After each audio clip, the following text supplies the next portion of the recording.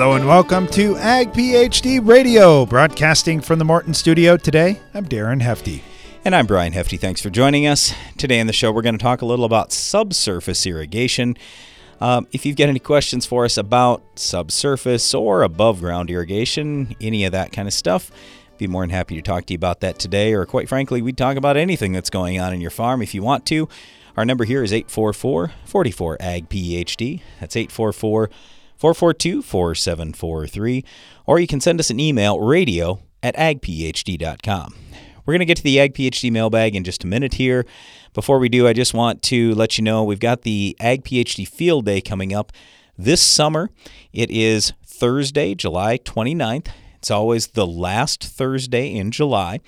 It's a free event that we host every year to say thanks to you for listening to Ag PhD Radio and watching Ag PhD TV over all these years. We really, really appreciate it.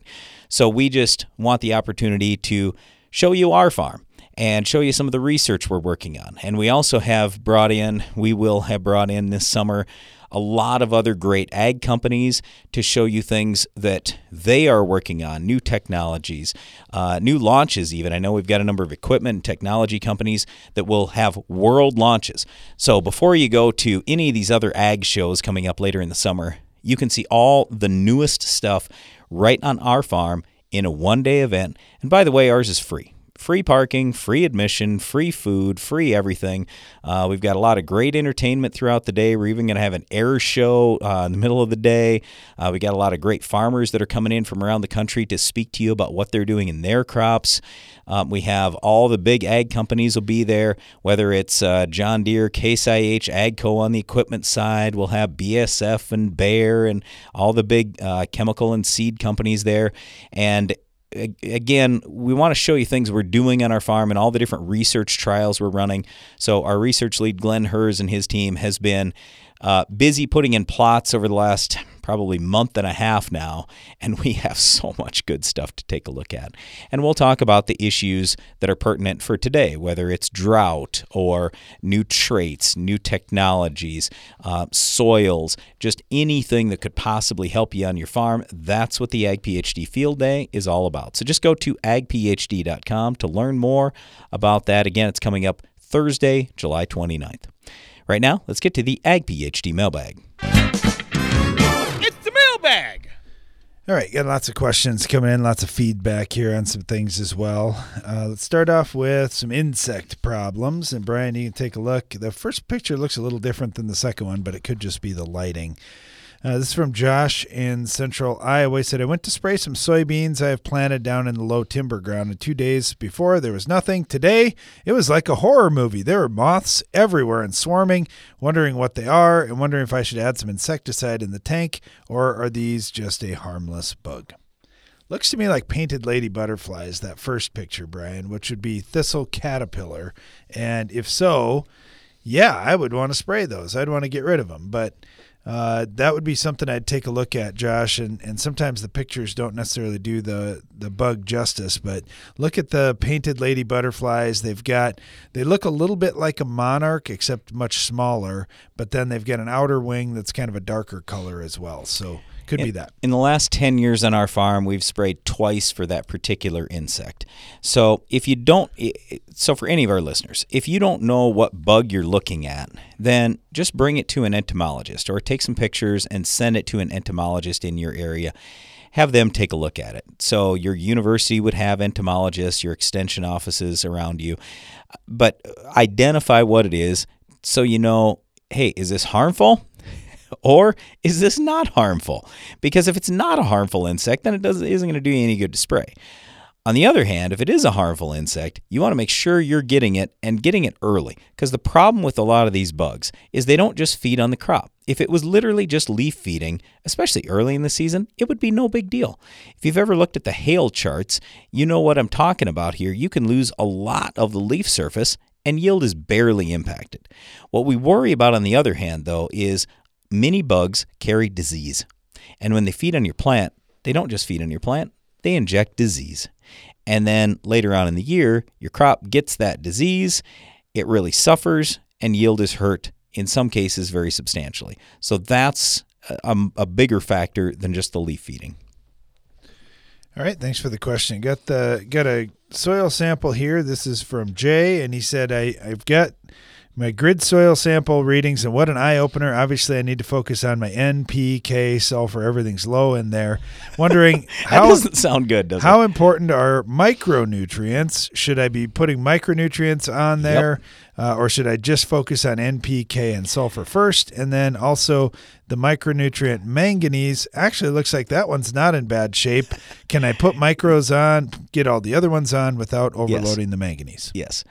And now, don't feel bad when you look at this stuff. Brad and I both have purchased ground that looks very much like that, Jay. Or so worse. We feel your pain. Yes. Okay, so here's. At least you have manganese, right? So here's, and actually his potassium level isn't horrible. I doubt that I'm not going to call it good, but it's not horrific.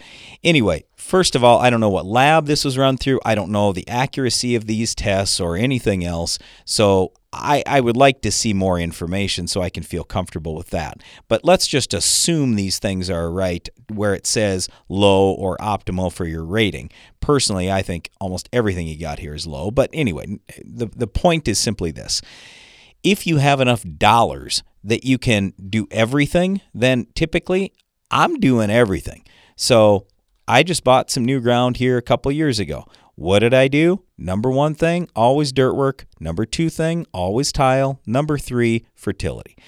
And some years I'll do that over a period of 3 years. But like in this case, we did it all in one shot. And we applied so much of all these different nutrients. Now, thank goodness we did, because all fertilizer prices have gone up dramatically here in the last 6 months or 8 months. But anyway, my point is, yes, micronutrients are important. And you don't have to get carried away, but at least get a little bit out there, especially if you're low, because typically that means you're going to have a decent return on investment if you're low and you at least put some fertility out there. We're going to talk a little bit about subsurface irrigation on today's program and take your calls and questions too. Stay tuned. A lot goes into keeping a precision operation moving. The inputs you choose have to deliver results. New Delaro Complete Fungicide from Bayer offers unmatched consistency and the most complete disease control available. Your corn and soybeans are protected and yields higher even in unpredictable conditions. With Delaro Complete, you get results you can count on to help keep your precision operation running smoothly. Always read and follow label instructions. To learn more, visit delarocomplete.us today. Give your corn a strong defense against stress throughout the season with MycoApply Endoprime SC. MycoApply Endoprime SC uses 4 specially selected species of mycorrhizal fungi to protect your crop against stress. That means more access to water and key micronutrients while building a healthy soil structure for stronger crops for years to come. Stronger corn starts beneath the surface. Learn more about MycoApply Endoprime SC at endoprimecorn.com. Always read and follow label instructions. If you're a student seeking a career in agriculture or just want to learn more about raising good crops, at Ag PhD we have some great news for you. On Saturday, June 26th, we're holding an Ag PhD Young Farmers Field Day right here on our farm. In addition to providing great information, we'll be heading into the fields to show you the principles of agronomy and crop scouting firsthand. College scholarships will be available to eligible attendees too. For more information and to register for the Young Farmers Field Day, visit agphd.com. Get maximum spray drift control with Pentair Hypro Ultra Low Drift Max nozzles, the ideal nozzle for dicamba and 2,4-D applications, providing up to 95% drift reduction. Ensure you get the best coverage on hard-to-hit targets. Learn more at pentair.com/hypro. Get an extra semi-load out of your grain bin. The End Zone from Farm Shop MFG can increase your stored beans moisture from 10 to 13%. On a 20,000 bushel bin, that's a free extra semi-load. Visit farmshopmfg.com for more.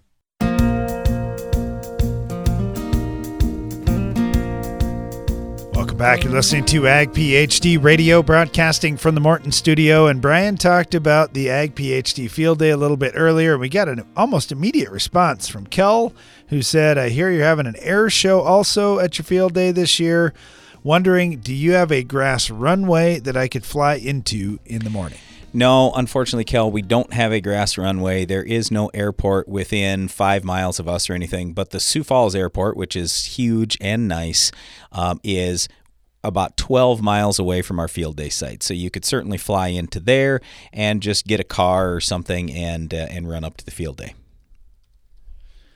All right, let's jump over to somebody else who might be flying in for the field day. It's our friend Kevin Matthews from North Carolina. Kevin, how you doing? Doing fine, sir. How y'all guys doing? Well, we're dry up here, Kevin. I don't know if you've heard us complaining and whining a little bit. It's not changed a whole lot, so maybe the whining should just stop because it's not doing us any good. How about in North Carolina? Are conditions good this year for you? Well, in our area, we're very good. Actually got some areas too wet and in the river bottoms, a few of them. And then and I saw with a neighbor earlier today about one county over, and they've not had any rain and very dry. But a lot of the state is in good shape, and then there's areas extremely dry. You know, when it gets dry, everybody wants to talk about irrigation. We've had a lot of requests. Hey, guys, talk more about irrigation here and maybe even subsurface irrigation because that might be more doable for farmers with irregular shaped fields and smaller fields. And I know you've got both of those situations where you're at in North Carolina. Talk to us about the subsurface irrigation. Is it something that on a dry year like this, can it keep up, and have you had good success? Yes, we've had extremely good success, and it is went extremely well. You can't get behind. You've got to stay on schedule with it, and that is very important.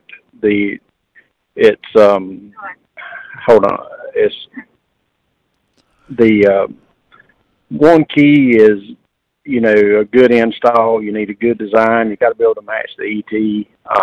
Because you lose a lot of moisture just in ET each day. You don't realize how much you lose, and it takes a lot of water to meet that demand that the plants use. Yeah, and that's the challenge right now. Like here, Kevin, we're getting just all sunshine every day, which is wonderful if you got plentiful irrigation. But like you mentioned, evapotranspiration is in high gear right now. Anything out there that's wet, it's dry really quick.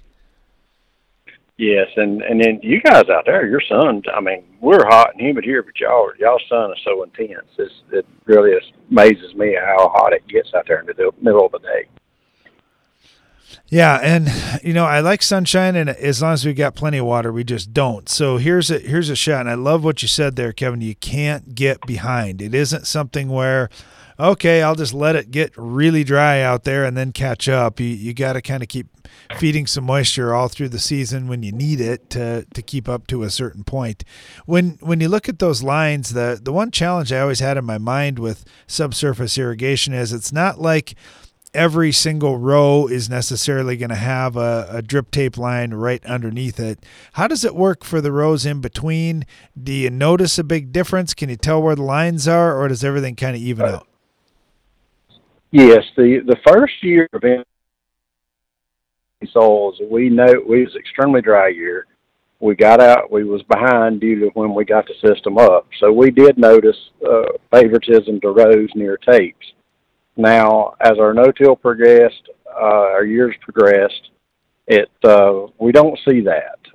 If the system is designed properly to match your soil types and your ET and your crop removals, then you can really, that water really percolates throughout that soil. So it's just amazing how it works. And it's the same way with the center pivot. We was running our center pivots totally different before we got drip versus what we do now. And we've learned so much managing that water in the soil with the drip, and we've applied that with the pivots, and what we're doing is putting less on more often and allowing that water to just wick up in that soil. And it's amazing how the two really work the same together. We've really learned how to manage our water with the drip. But you will not see the row-to-row favoritism as long as you have adequate moisture. If you get behind, yes, you can see it. If you think that I'm going to just wait and turn the water on when the crop needs it, then that's not a good situation, whether you're on a pivot or a drip. But on the drip, then you're going to see the favoritism between the rows. But either way, you've had yield loss on either irrigation system. A lot of our feedback we get, Kevin, is, oh, man, you guys have guys like Kevin Matthews that's crushing out some massive yields. I'm not getting that big a yield yet. What's he doing different? And I like when you give some of those tips like that of here's some things we've learned over the years. How about going later in the season? This is one where we get a lot of questions around. I'm raising corn or I'm raising soybeans. What do you think about late season? When is the point you shut it off? Do you wait until senescence and it's dropping leaves before you quit, or do you quit much earlier than that? For corn, we're going to push it. We'll go on past black layer. We'll go a week or so past black layer. Soybeans, we will actually, honestly, we will push it all the way up to a solid, right when they're starting to turn, just as soon as they start to turn. And we probably go a little further than we should. Rob Dedman's working with us some on, he's just a really good agronomist on the soybean plant. And learning a lot from him, trying to, maybe stop at irrigation a week earlier, save a little money. But, you feel like you worked that hard, you pushed a crop that long, and you don't want to stop too soon when you get to that point.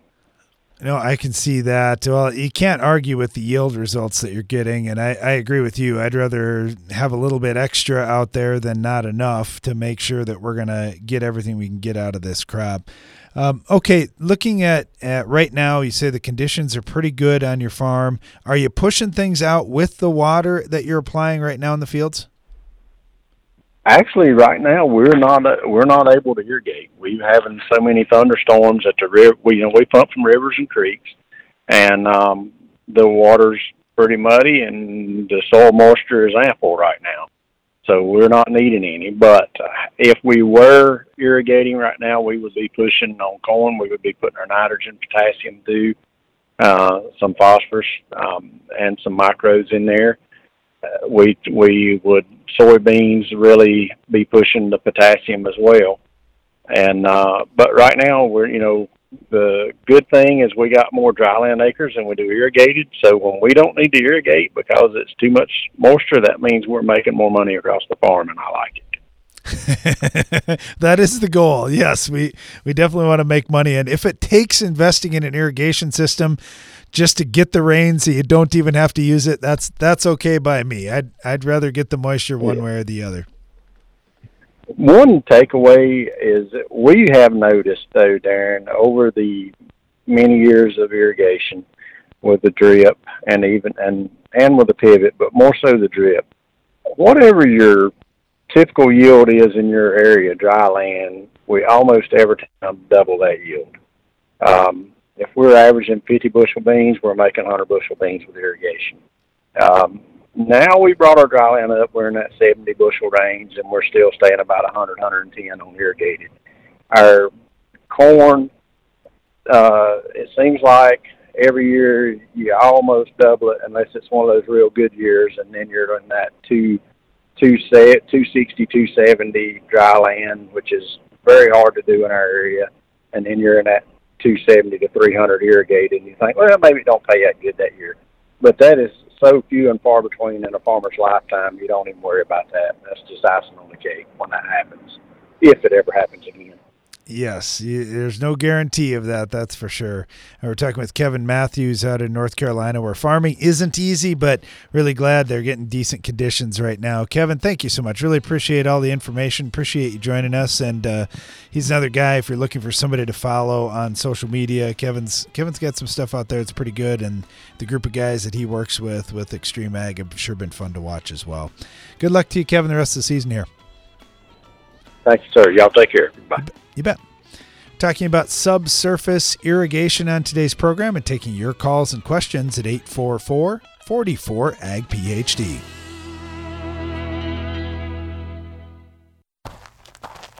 You work for results.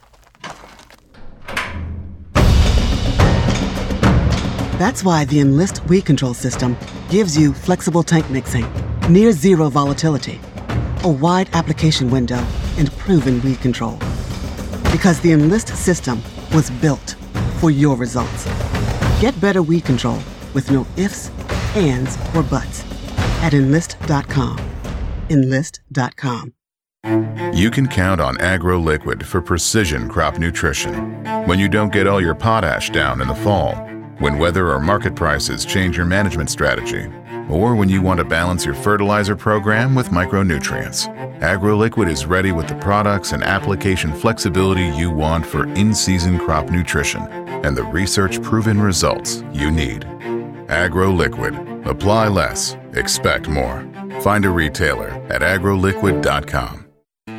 Your soil, your season, your edge. Make the new 3-point Soil Warrior Edge from Environmental Tillage Systems your strip tillage system. Because you don't get to choose the condition of your soil, the Soil Warrior Edge is engineered to handle whatever's in your fields. And that same durable engineering goes the extra acre when that's what you have to do. The new Soil Warrior Edge 3-point mounted strip till system. Learn more at soilwarrior.com. Do you need to replant soybeans due to cold temperatures, heavy rains, or another weather event? Weeds don't seem to care, and you have limited options for last-minute weed control. This is when you turn to Spitfire herbicide from New Farm. Unlike other Phenoxy herbicides, Spitfire can be applied up to 7 days before planting. Fields treated with the dual active power of Spitfire will benefit from weed control that will ease planting and help your beans establish a good stand. Spitfire from New Farm, here to help. Don't miss the Ag PhD Field Day this year. After postponing last season, we're back and better than ever, and we have a lot of catching up to do. With the latest in ag technologies on display in our plots, in-person sessions with the world's top farmers, and tons of entertainment, food, and more, it's a day you won't want to miss. Thursday, July 29th, right here on the Hefty Farm. For more information and to register for the Ag PhD Field Day, visit agphd.com. If you're looking to get the most out of your foliar nutrition and fungicide programs, ask your ag retailer about Nutex EDA from Sipcam Agro. Nutex EDA has been proven to increase foliar micronutrient tissue levels and maintain those levels for an extended period of time. When tank mixed with fungicides, Nutex EDA helps support plant health, resulting in higher quality and yields. Nutex EDA is an affordable and effective solution that should be part of every grower's high-yield toolbox.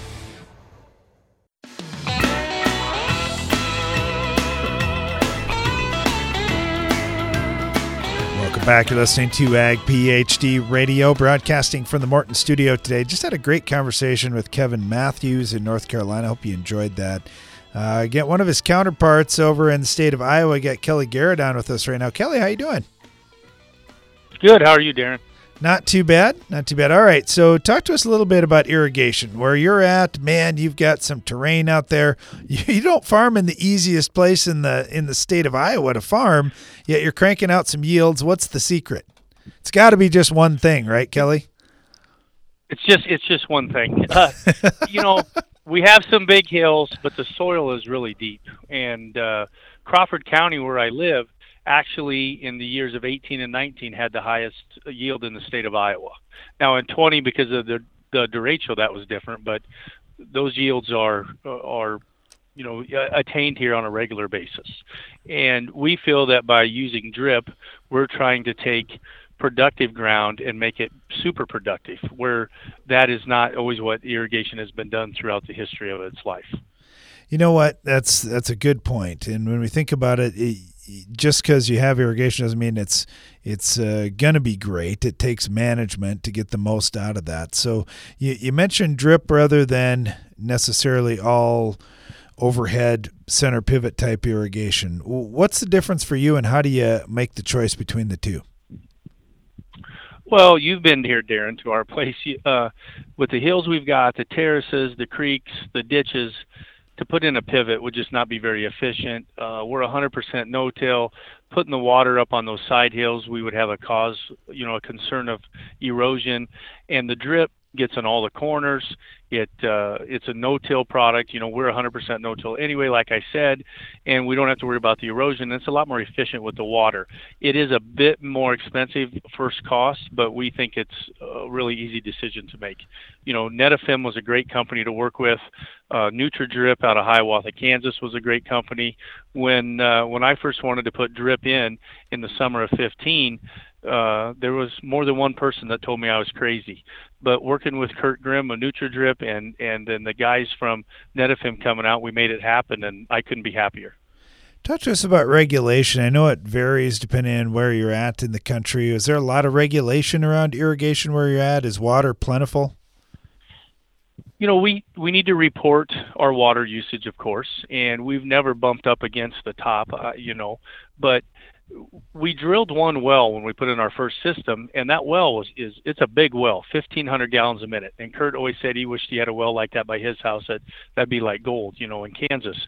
So that well cost was $80,000, and we're irrigating 150 acres with it, and Kurt believes we could irrigate over 300 with that well. But on our other systems, our 4 other systems, we use surface water, and that's something I always make sure that I tell a customer when they want to come to our place that's looking at putting drip in, because it's much more affordable. The pH of the water can be more appropriate, and I really like the surface water. And when you're in Iowa, those regulations, the water is more plentiful, so we just don't have to worry about that quite as much, and it's just a lot easier to get around. Yeah, that makes a big difference, no doubt about that. What stuff look like this year, Kelly? What are you guys in the super dry area, and if so, how do you keep up? We had 0.3 of an inch of rain actually this morning. That was unexpected, and we had 0.3 of an inch of rain last Friday. But it's been hot and dry, 90 degrees. The sun is shining, the breeze is blowing, and the drip's running everywhere, and I'm really thankful for it. We put it in the fall of 15, and then the summer of 16 was our first experience.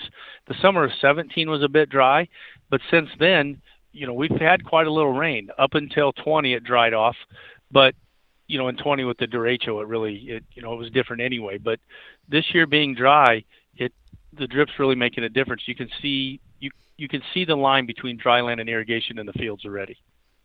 Now, you mentioned no-till, and certainly you can conserve some moisture that way. How big a difference has that made for your farm? It's made a tremendous difference, keeping that mat down, not turning that soil over. Every time you till the soil, I think it's like subtracting a 4-tenth rain. And then keeping the stover on top of the ground keeps the sun off. It helps it from drying out. And then we're also a big believer in fertigation and spoon feeding that crop. I really don't like to turn it on without having something in there, just small amounts that we're putting out there all the time. Yeah, there's a lot to it, and I know it takes a little bit of fine tuning. So you got some boys that you're bringing up as well. You got any of those guys running these systems, or are you still overseeing that? This year for the first time, especially with my oldest son Connor graduating from Iowa State now, they're taking it over, and we moved our mobile unit. We have one unit. It's got the pump, the motor, the filters on a semi-trailer, and we moved that to 3 different spots. And Connor and one of our guys, Corey, went over and started that up at this new field for the first time this year, and I wasn't even there. So yeah, it's a whole family affair. Yeah, no doubt about it. It's all hands on deck on a lot of these operations. We're talking with Kelly Garrett. He farms in western Iowa. Kelly, thank you so much. Really appreciate having you on today. Good luck to you here through the rest of the growing season. Thank you, Darren. Have a good day. You bet. You as well. Kelly made a number of points there, Brian, taking the opportunity when he's running water out there to put nutrients out at the same time. And kind of the same thing as Kevin was saying, you just can't get behind on this, especially with the drip irrigation, that it's tough to make it back up once your soil's gotten too dry. Yes. Yep, absolutely. But we have enough years where irrigation can really pay. Then we also have some years where it just, quite frankly, doesn't pay at all. You look at 2018 and 2019 in our region, there was no point in running any irrigation out there because we had so much more than normal for natural rainfall, and it came on a very regular basis. To go along with this, I would also say don't forget about drain tile. And I know it seems weird because we're talking irrigation on one side and then we're talking about getting rid of water on the other side. But the whole thing is we want our soil to always be balanced. That's a big topic for us here on Ag PhD, or a big talking point is balance. So everything in moderation. We want to have balanced soil nutrients. We want to have balanced soil water. If you've got too much, we need to get rid of it. If you've got not enough, it would be nice if you can add some, whether it's through above ground irrigation or subsurface irrigation, if that is an option for you. The biggest thing I always talk to people about with the subsurface side is, number one, it's going to cost more than if you put a pivot in. Okay, but the advantage is you can a lot of times use half the water because you don't have near the evaporation. And then the other big thing is you can get into, let's say, odd spots, weird shaped, I call them weird, not standard, the standard square or circle where the pivot makes a lot of sense. If you've got small fields and they are shaped a little bit differently, then sometimes having that subsurface drip tape out there, that's a really good way to go for those kind of situations. So anyway, yeah, there's a lot to learn with subsurface irrigation. If you've never done it before, we certainly have used at least a little bit on our farm, not on a big scale or anything like that, like some of these other people have.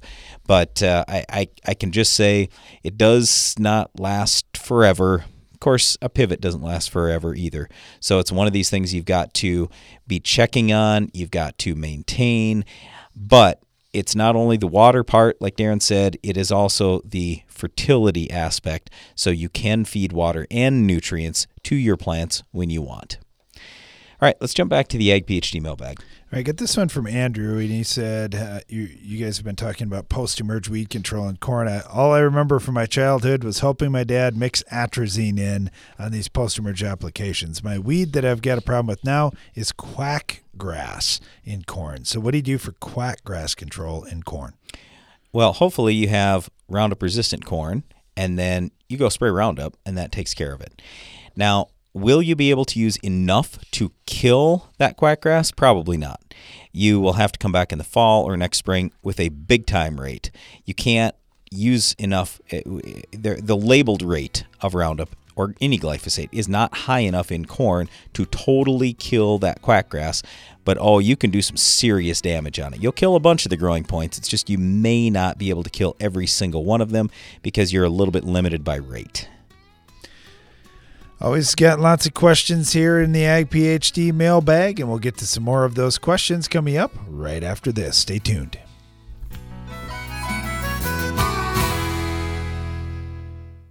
If you've ever wondered how the Farmall got its name, here's an abbreviated list of the jobs the Case IH Farmall can do. Baling, cutting hay, feeding, hauling, loading, pulling, raking, cleaning barn, mixing feed, fertilizing, mowing, chopping, seeding, clearing, irrigating, furrowing, cultivating, hitching, digging, emergency tow, harrowing, hoisting, leading parades, excavating, grading.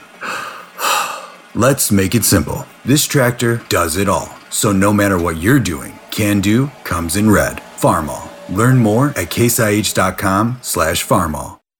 If you're a student seeking a career in agriculture or just want to learn more about raising good crops, at Ag PhD we have some great news for you. On Saturday, June 26th, we're holding an Ag PhD Young Farmers Field Day right here on our farm. In addition to providing great information, we'll be heading into the fields to show you the principles of agronomy and crop scouting firsthand.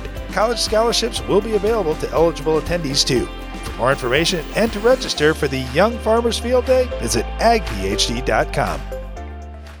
Revitec fungicide from BASF has been specifically developed for the selective soybean grower who doesn't compromise. If you think good is good enough, if you're okay with just achieving rather than overachieving, if average is your goal, this is not the fungicide for you. Revitec fungicide, brand new chemistry, 3 no-excuse modes of action, 0 modes of compromise. Sounds like the fungicide for you. Revitec fungicide from BASF. That's smart. Always read and follow label directions. Give your corn a strong defense against stress throughout the season with MycoApply Endoprime SC. MycoApply Endoprime SC uses 4 specially selected species of mycorrhizal fungi to protect your crop against stress. That means more access to water and key micronutrients while building a healthy soil structure for stronger crops for years to come. Stronger corn starts beneath the surface. Learn more about MycoApply Endoprime SC at endoprimecorn.com. Always read and follow label instructions. Don't miss the Ag PhD Field Day this year. After postponing last season, we're back and better than ever, and we have a lot of catching up to do. With the latest in ag technologies on display in our plots, in-person sessions with the world's top farmers, and tons of entertainment, food, and more, it's a day you won't want to miss. Thursday, July 29th, right here on the Hefty Farm. For more information and to register for the Ag PhD Field Day, visit agphd.com. When it comes to crop disease, the longer you wait, the more damage you do. Stop the clock on crop disease with DuPont Approach Prima fungicide from Corteva Agriscience. Approach Prima fungicide quickly surrounds the surface of the plant for rapid absorption, then moves throughout the plant, providing full protection of each leaf and stem, even those that have yet to emerge. Uptake occurs on day one for healthier corn, soybean, or wheat crop that can deliver higher yield potential and increased revenue per acre. For more information, visit approachprima.corteva.us or your local crop protection retailer. Always read and follow label directions.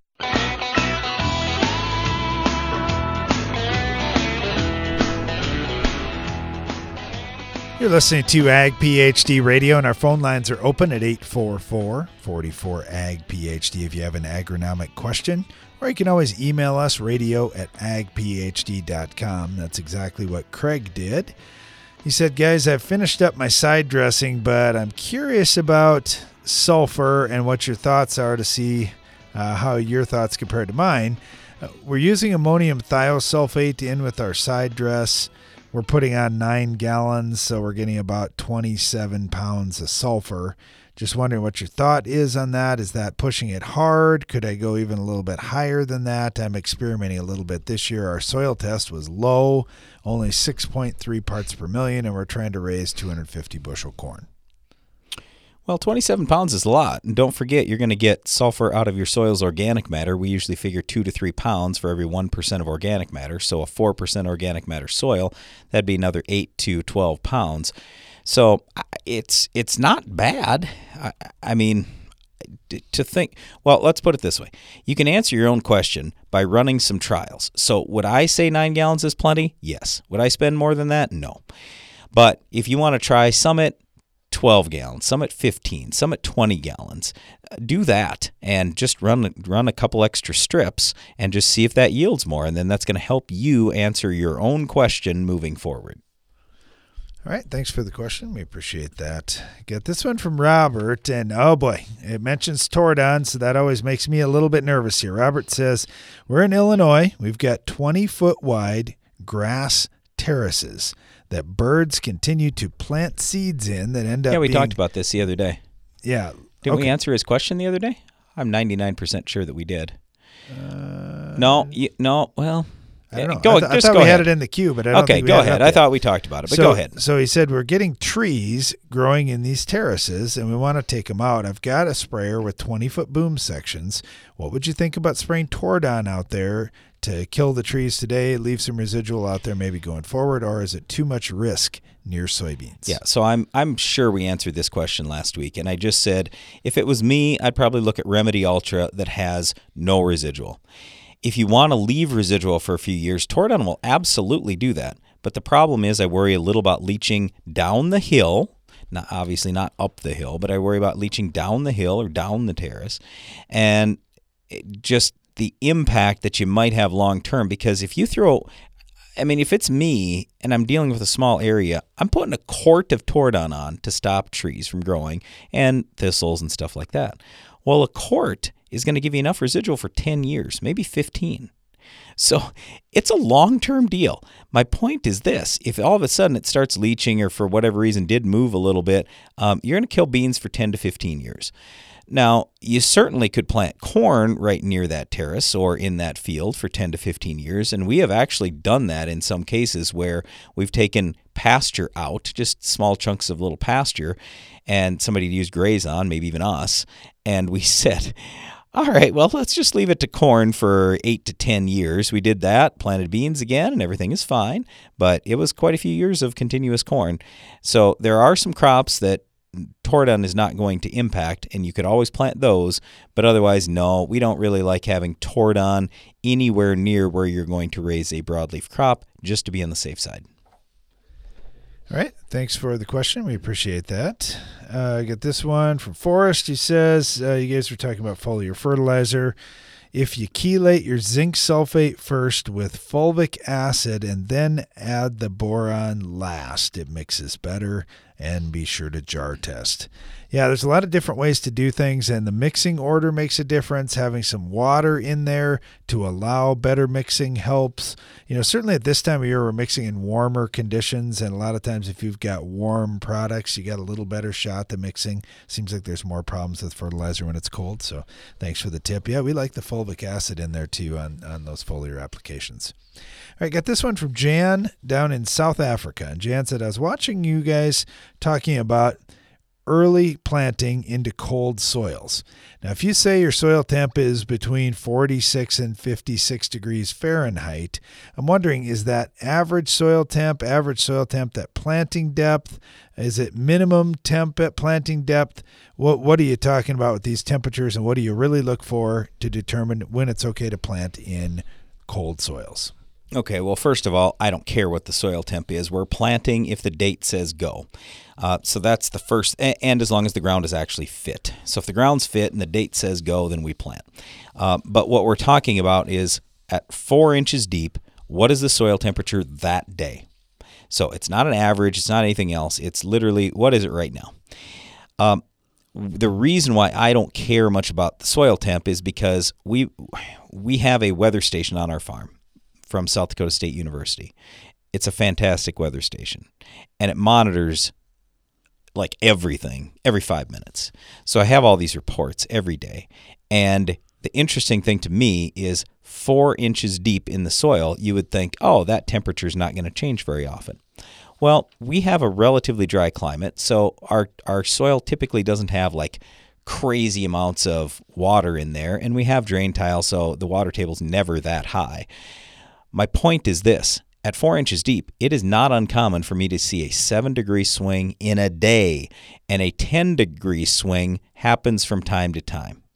So if we say, oh, it's too cold today, it's 45-degree soil temps, but the soil is fit and I don't get out there and get my work done, tomorrow it starts raining and the soil temp goes up to 55, and then I'm going, oh man, I wish I'd had my corn out there, and now I can't plant for a week because it started raining. The geography we farm in, because it's cold, and sometimes the rain, when it starts, it doesn't stop when we would like, so we might only have 4 good days to plant in the spring. Now this year, we could plant anytime we wanted to, but there are many years where it's just a few good days where it's timely, so we got to go. So as long as crop insurance is going to cover us, and there's a date for that, so like for us on corn, it's April 11th, on soybeans, it's April, I think it's 26th. So we will literally start on the first day of crop insurance planting, and we're going to push it as much as we can to get that done. I don't care what the soil temp is. As I say that, though, we do many extra things to overcome cold soil temperatures, everything from having amazing seed treatment to using some insecticide in furrow, some fungicide in furrow, some fertilizer in furrow. So and having a good cold germination score on whatever seed it is we plant, whether it's corn or soybeans. So if you aren't doing all those things and you still want to plant in cold soils, that's where, as an agronomist, if I'm advising a farmer who doesn't want to do those things, I go, ooh, I don't know. Maybe you want to wait a week or two and let the soil warm up. So for me, I know what the benefit of early planting is. I don't care if we're talking corn or soybeans. We gain yield when we plant early. So I'm willing to invest a few extra dollars to make darn sure that everything turns out good. And then the other big thing I would say, I mentioned cold germination scores. No seed company that I know of anyway puts their cold germination scores on their seed tag. I don't care if it's corn or soybeans. Okay, well, if the seed company doesn't give you that information and they're just unwilling to provide that information, that means you need to bring your seed in and test it and find out. Because both Darren and I looked at all kinds of fields this spring where we go, wow, that stand is terrible. I can almost guarantee you their cold germination score was bad. And they just sold you seed and you thought you got this good deal on it. Oh, that's another thing. If some seed company's out there telling you, oh, we're going to do this great deal. I was talking to a guy, this was 2 or 3 weeks ago, and he got all his VT double corn bought for like, I'm going to say $165 or whatever. And I go, okay, I'm guessing you got what the old stuff was. And a lot of times these seed companies are selling you, oh, the worm germ's okay. You know, that's what they have to put on the tag. And they just sold you stuff that was 65% cold germ. And that's the reason why he had a poor stand. I'm like, you think you're getting this good deal if any seed company is giving you some phenomenal deal price-wise, that tells you they're getting rid of their junk. And you should bring it in early and test it. And when the cold germ is bad, send it back. Don't plant it. Otherwise, if you want to plant it into warm soils. So the stuff we're planting in April in our geography, where we know darn well there are going to be some days when the soil temp drops into the 30s, we've got to have a great cold germination score. By the way, do you know what temperature they do warm germination scores at? 77 degrees. Well, when do you get 77 degree average soil temperature in South Dakota where we farm? Sometime in June. So since no one here wants to plant in June, everyone needs to bring their seed in early, test the cold score, and then plant it if it's okay. Well, we'll get to more of your questions in the Ag PhD mailbag right after this. Maintaining your crops is as important now as it's ever been. Howler, a revolutionary fungicide from AgBiome, can help. It provides long-lasting protection from a broad spectrum of foliar and soil diseases that affect crops. Howler is OMRI listed, has multiple modes of action, and has minimal pre-harvest and re-entry intervals. It's flexible, easy to use, and is available right now. Visit agbiome.com/howler to learn more. Help keep the toughest, most resistant diseases out of your fields with Lucento fungicide from FMC. An exclusive novel premix of 2 modes of action delivers broad-spectrum control and a long-lasting protective residual. Tackle key diseases in corn, soybeans, wheat, peanuts, and sugar beets. Choose Lucento fungicide from FMC. Visit your FMC retailer or lucento.ag.fmc.com to learn more. Always read and follow label directions for use. If you're a student seeking a career in agriculture or just want to learn more about raising good crops, at Ag PhD we have some great news for you. On Saturday, June 26th, we're holding an Ag PhD Young Farmers Field Day right here on our farm. In addition to providing great information, we'll be heading into the fields to show you the principles of agronomy and crop scouting firsthand. College scholarships will be available to eligible attendees too. For more information and to register for the Young Farmers Field Day, visit agphd.com. Morton Buildings knows that great buildings need great people, and we want you to be the newest member of our team. Morton is expanding its construction crew, and we're seeking new and experienced candidates to fill our crew member positions. Morton provides great pay and training, so be a part of the next generation to build Morton. Don't let the opportunity to join the best construction crew in the business pass you by. Learn more on our careers page at mortonbuildings.com. Don't miss the Ag PhD Field Day this year. After postponing last season, we're back and better than ever, and we have a lot of catching up to do. With the latest in ag technologies on display in our plots, in-person sessions with the world's top farmers, and tons of entertainment, food, and more, it's a day you won't want to miss. Thursday, July 29th, right here on the Hefty Farm. For more information and to register for the Ag PhD Field Day, visit agphd.com. No matter what time of the year it is on your farm, with a Bayer Plus Rewards program, earning and redeeming rewards are always in season. Because when you buy 2 or more eligible seed or crop protection products throughout the year, you earn $3 per acre in cashback rewards. Cash you can redeem and reinvest in your farm later in the season. That's Bayer Plus Rewards, and that's how we're helping make every part of your season, well, rewarding. Visit mybayerplus.com to learn more. See program terms and conditions for full details.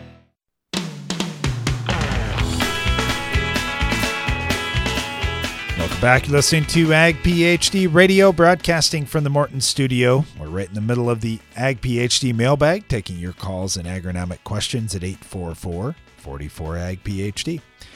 All right, got one from Marty in North Carolina. He said, have you had any experience with, or what are your thoughts about using North Star herbicide for post-emerge weed control in conventional corn? So basically that's a combination of dicamba and beacon. We used to have North Star around in this area too, Brian. It's been a while, though. Well, yeah, it has. Okay. Shattercane was one of the things. Right. Guys that had Shattercane and then wanted to use some dicamba to knock some broadleaves out. Okay, well, let's just split these things up. So first of all, is dicamba okay? Sure it is. Is it anywhere close to as good as Status? No, it's not even in the same stratosphere. So if you want something better, it's going to cost you more money. But if you want something better, go to Status. If you want something cheaper, go to the HPPDs like Callisto and throw just a little bit of atrazine with it, a quarter pound or something like that, and you'll spend like $3 or $4, and you'll get a product that isn't, or products that aren't going to volatilize, much safer on the crop. So yeah, I don't love straight dicamba, especially unsafe in dicamba like you're going to find in North Star. So would I use it? No way. The beacon in there, if we look at that one component, it's not going to be as good on most grasses as Accent. So would I use that if I had some grass in my conventional corn? Not a chance. Unless, of course, it was Shattercane. That's the one grass I would say Beacon was superior on. So would I use that product? No. Would it work in some cases? Sure, it would. But just because the crop safety aspect and the fact that it's not great on the grass, it's just not going to be great on grass for two reasons. One, Beacon isn't as good as Accent. And two, when you throw dicamba together with Beacon, it antagonizes the Beacon and actually hurts the performance of the Beacon slightly. So for all those reasons, you're never going to hear me recommend the use of North Star. Okay, got one from Jacob here. He said, can you side dress soybeans with anhydrous ammonia? Sure you can. If you want to side dress with anhydrous, we would just tell you the same thing we're always going to with anhydrous. Be really super careful because anhydrous is dangerous. In terms of hurting the beans, you just have to make sure that the anhydrous gets sealed in the ground. If you go too shallow or if you have poor conditions, a poor applicator, whatever, then the anhydrous can leak out and hurt the beans. So as long as you're careful, it's fine. I don't care what form of nitrogen you use. The better question is, do I actually need nitrogen for my soybeans? Darren and I were talking about that this morning just a little bit. And it's like, look, unless you're a brand new soybean grower where you've never raised beans before, so you don't have many of the bacteria in the soil, even if you double inoculate, you're still going to be ahead to put nitrogen on. Another case would be if, let's say, you've had lots of flooding or you have really poor soil conditions, high salt, whatever, that would kill off your bacteria, by all means, use some nitrogen. Another thing would be very light, low organic matter soils. And then finally, it's where you're going for really high yield. If you're going for over 80 bushels, over 100 bushels, then yeah, you probably do need some more nitrogen. And when you need that nitrogen is not necessarily at flowering, but you got to make sure that the nitrogen's available to the plant during potting and filling. All right, thanks for the questions. I got a couple that came in on sorghum here, and one is from Paul, wondering what the best pre and post programs are for sorghum that's concept treated.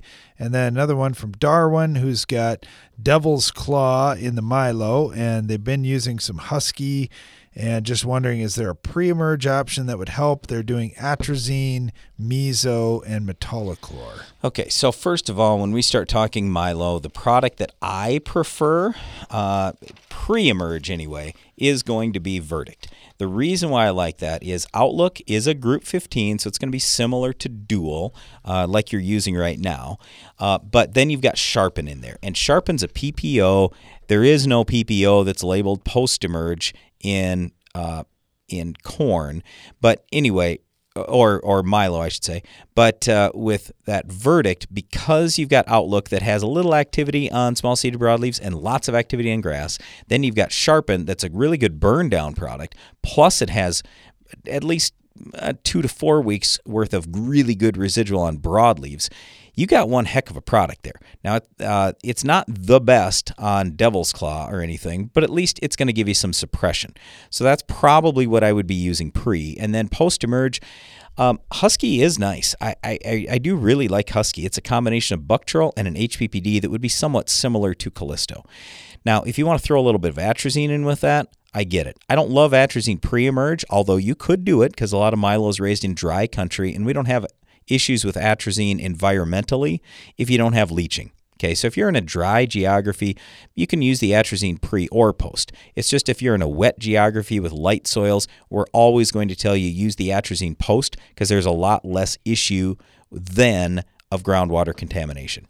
But yeah, I would say overall, It's verdict down, husky, and then get some atrazine somewhere in the program. That's our favorite stuff. You can also use some dicamba post-emerge if you want to. I don't like that as much, but it certainly could be used. You just can't use a very high rate in milo. 8 ounces is it, whereas in corn, you can use 16 ounces. So the dicamba, it's not going to kill as many weeds, obviously, if you're using a half rate.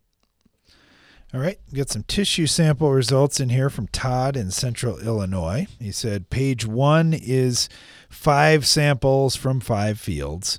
Page 2 is tissue sample and soil sample from the Price field, and page 3 is tissue sample and soil sample from the Knuckles field. And he said, I'm wondering if you'd provide a recommendation what you would do in season to try to improve all these fields, and also some comments as to why we may be seeing these low and deficient results in tissue tests where the associated soil sample at the same grid location often shows sufficient to high. Not sure why we might not be seeing nutrient uptake. Okay, well, first of all, part of it is rainfall. And then the second thing, if you don't have rain, then that doesn't push nutrients in, even though they may show up as adequate on a soil test. Unless they're high on the soil test, they're just not going to get into the plant. So just as I'll give you an example. When I look at this one field, let's see, this is, it looks like Nichols field. So your phosphorus is only 62 pounds. Your potassium is only 363 pounds. So that gives you 3.6 base saturation K, which we would call deficient. But a lot of people are going to call that enough. They're going to call that sufficient. Well, it's not sufficient in our book. And then that's the reason why, if you look at your potassium levels, they're going to show up low in that tissue almost all season long. I don't care if you have rain. You don't have enough potassium out there. Don't let people tell you you've got enough. Same thing on the phosphorus. You can't raise a great crop with 62 pounds of available P. Your crop would literally have to take every single thing out, and your soil would have to magically create a whole bunch more phosphorus that I don't think it's going to happen. So you just don't have enough.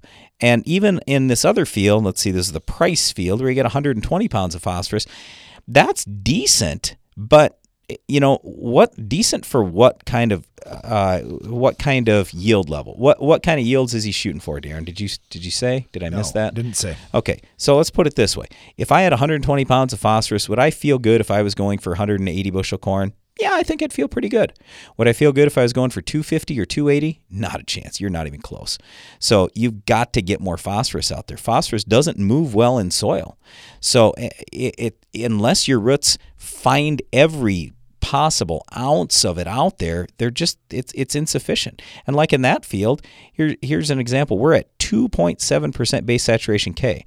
Now I realize you're testing at V6, the plant tissue, and it's showing high on K, but I will promise you that at some point during the growing season, if you go out and you test every single week, that you will find your K levels will end up being low to deficient more often than not. Okay, early on, keep in mind, the plant doesn't need much. It needs a little bit, and if it lucks out and happens to hit a high fertility zone, it hit a few pellets of P or K or something, it's fine in the short term. But where you really separate the good from the great fields is when you're able to supply nutrients even right at the peak growth stages. So you start taking a look at V12 and you get back to me on how it's looking, but your K is going to be too low. So you just don't have enough in the soil. That's what it amounts to. And then beyond that, we would encourage you, just keep working on micronutrients too. I see your boron's low, your zinc's low, your copper's low. Well, your copper isn't that bad, but it's a little bit for me on the low side. But, boron and zinc especially, I'd be working on bumping those. They're fairly inexpensive nutrients. So you get a little more out there, and it really should help you. Hey, thanks for the questions, and kudos to you for pulling those grid soil samples, getting some tissue samples here and there to compare right on those grid points. It's really good learning experience right there for your farm. Thanks for listening to our show today. Be sure to join us again each weekday for more Ag PhD Radio.